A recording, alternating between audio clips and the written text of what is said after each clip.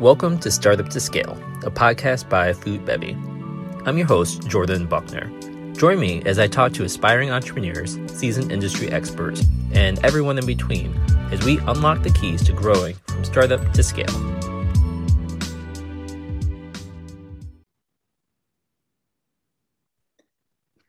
Hey everyone, this is Jordan with the Startup to Scale podcast, and today I have the privilege of working with Karen Green from Food Mentor. Karen, thanks so much for joining today. You're welcome. Thanks for having me on. So, Karen, I love that you work with early stage food, beverage brands, most of which are in the UK. You're based in France, but you work with a lot of the brands in the UK. Tell me a little bit more about how you help them.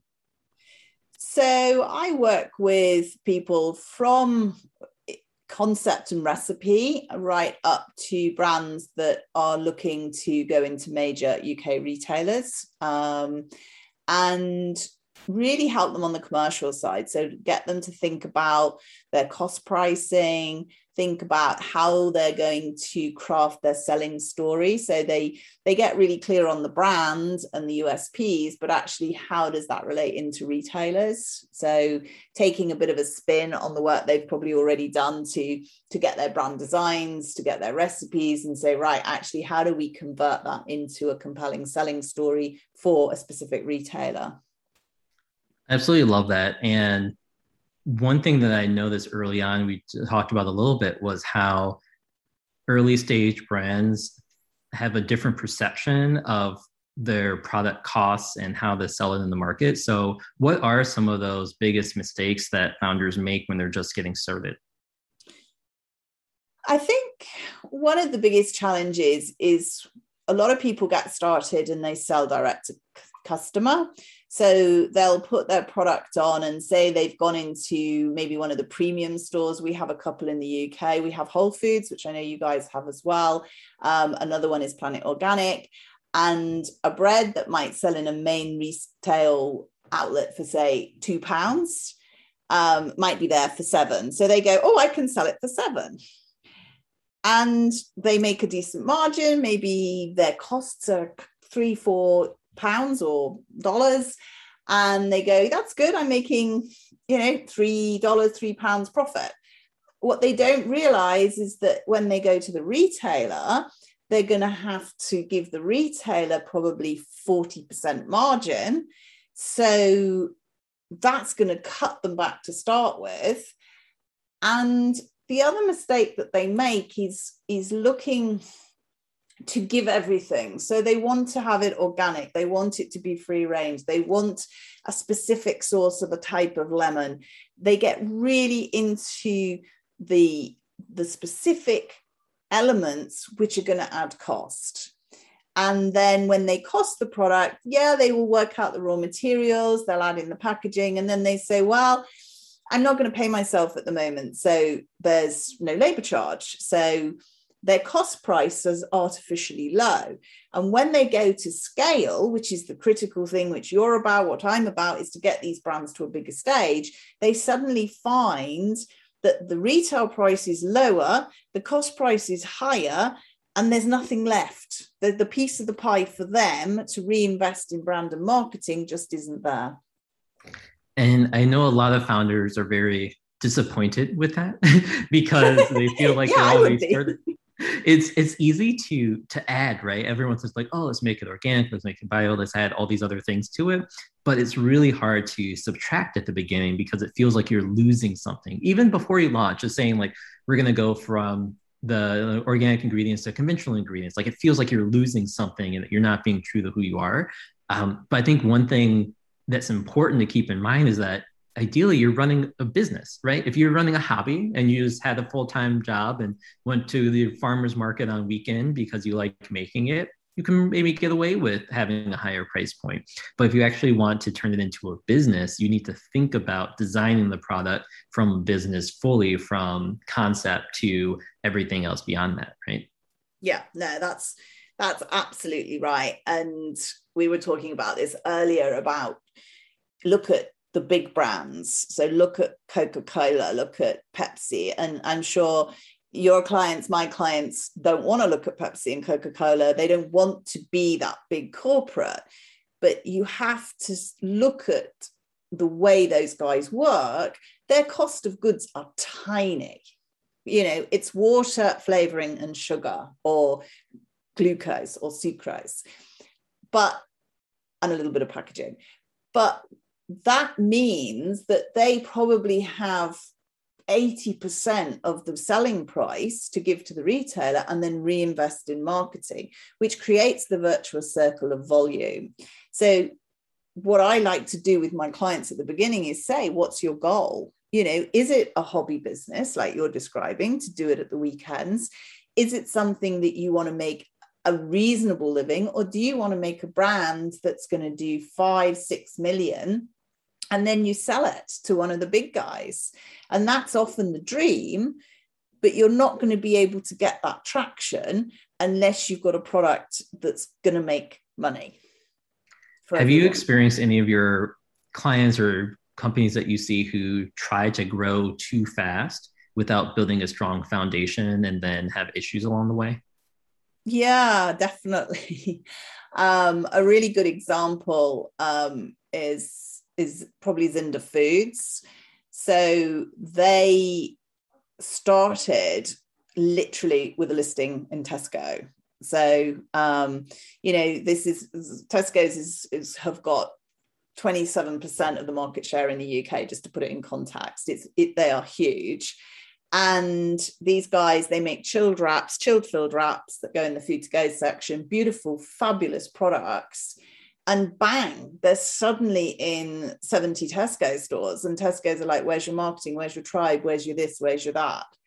And what it also did was, for a couple of years, meant the guys where you would normally start, like Whole Foods and Planet Organic, went, whoa, not for us. You're with the big boys. So it turned it upside down. And interestingly, now we've come out of pandemic and food to go is coming back, they're starting to have the conversations, and the co-op are interested, and these are interested, and that are interested, and it is starting to roll forward. But I found that one a very interesting, the paradox of perceived success. Yeah, and the other thing, like you mentioned, it's one thing to get accepted onto the shelf of a store, but once you've been doing this for a while, like, that's not so hard. The really hard thing is getting your product selling off the shelf. So what strategies do you encourage companies to do to really get their product moving off the shelf? I think it's a two-pronged attack. It's kind of push and pull. So the first one is obviously your external marketing. So getting the coverage, which is why this building bottom up and getting a tribe of people ready, so that when you're launched onto those shelves, you've got that tribe and you can send them in. And doing the external marketing, you know, the social media, the PR is great. And then within the stores, doing trade activities, and it depends entirely on the retailer. I mean, for some of the smaller guys, sampling works really well. For the bigger guys in the UK, and I don't know what it's like in the US, actually, it's too expensive. They charge a lot of money for doing in-store sampling. You can't do it yourself. You can't just turn up with your little stall and go, would you like to try some products? Unfortunately, the health and safety boys have got there before you, and it's just not that easy. But certainly looking at things like a launch promotion, so you get people, encouraging trial is so critical for any food products. And then encouraging repeat purchase. I was looking at some statistics that show this kind of half-life. And I think if you can get people to the 7th time, you've got them. So the first time someone tries it, half of them will stop, and then half-life, and then you get to the point. So I think you've got to keep reinforcing people strongly at the beginning, and then keep it going. And it's hard keeping the momentum going. Have you seen any clients that you worked with or just in the market that have done a successful job of that, and have any insight on how do you retain those customers? The famous one here in the UK that is the darling of all marketeers is Little Moons. So Little Moons make mochis, which are the rice cakes filled with ice cream. And actually I had one for the first time yesterday and they're really nice. And they're in Tesco and they're also in Waitrose, which is a smaller, about 200 stores. Big campaign on TikTok. And it went viral and viral and viral. And they actually went out of stock in Tesco's and Waitrose because it was like, see if you can find the products. It was just an amazing campaign. And they're flying. And it's been fantastic. And they haven't needed to do the price promotions because people just want the product. And yeah, I would certainly Google Little Moons if any of your listeners want to learn about marketing in the UK and using TikTok, because they are just a prime example. I love that. Have you heard of the brand Midday Squares from Canada? No, I haven't. Oh, so check out Midday Squares. They are a refrigerated chocolate company, and they do something incredibly well, which is have a very transparent, authentic form of marketing where they actually film the internal operations and conversations between their founders and team members and share everything. They share their revenue numbers, they share their problems. They just posted a video recently saying how Hershey's and RX Bar actually sent them cease and desist letters because their packaging was infringing on the trademarks of their own, right? And instead of kind of like sweep that under the rug, they film a video about it, but they're actually having the founders like look at what we just got in our email. And they're like walking to each other, and they have like a full-time videographer, like a reality TV show style, but it's very like vulnerable. You know, they're swearing on there, they're emotional, they're crying, and it's just the reality of what it's like building a business. And for their audience, right, it's very rebellious, it's very kind of anti-establishment, but for their customer base, you feel like you're part of their journey. And if you are their customer, like you're watching this like TV, right? And you're just like buying their product because you want them to succeed, because you know they're the little guy going up. They were able to create this, you know, like the David and Goliath story. They create this Goliath that they were going after, and a lot of their customers are like rooting for them and trying them because of that. And so I know they even have like a huge fan base in the US, and they're like not even sold in the US yet. They're like in Canada and they're doing some online stuff here, but they've just been able to build this incredible following based on like who they are and their personalities and make that happen. And I haven't seen their numbers on repeat, but I think they're very strong because the people who believe in them really believe in them. It's a compelling social story, isn't it? I mean, we tend to talk about our brands, and yes, we talk about the brand story, but you know, the most engagement I've had with posts is when I post personal things, you know, like some things like it's my mother passed away from COVID last year. I think I had the most engagement of every post. And that's not to say you use that and do that, but actually people want to have, and I think even more post lockdowns and pandemic, want that social connection. And like you say, it's like a soap opera. That's why we watch soap operas. We want to see what's going to happen next week. And it's the same with that. I mean, I'm going to want to watch that now. You've got they've got one new follower. I'm like, whoa, that sounds so interesting. It is, and I think you're right. Like that personal connection is so key, because we've been living in the world for decades where, you know, you have no idea who's running Coca-Cola or Pepsi or who's behind the scenes there. And like, well, yes, those products will still be successful. The ones that are challenging them are ones that people can relate to, right? Like the product has to be good first and foremost. But as long as the product is good, then people can really latch on to a story and the why behind the people behind it. And that's what gets incredible engagement. Like you're saying, everything that's personal, good and bad, people want to like know you and your story.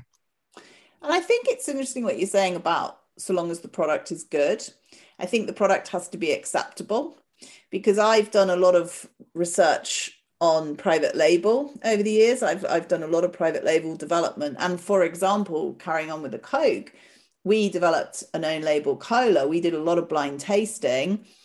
We won hands down on flavor every time. But when you actually presented the two bottles, one with Walmart and one with Coca-Cola, they picked Coca-Cola. And yes. Yeah. the power of that branding is so compelling, which takes me back to that original point of, yes, put in your USPs, but it doesn't have to be quite as just so as you think. And I know that's a controversial thing, and you'll probably have lots of people writing and going, oh, she doesn't know what she's talking about. Taste is important, but so long as it's acceptable, right, it's good enough.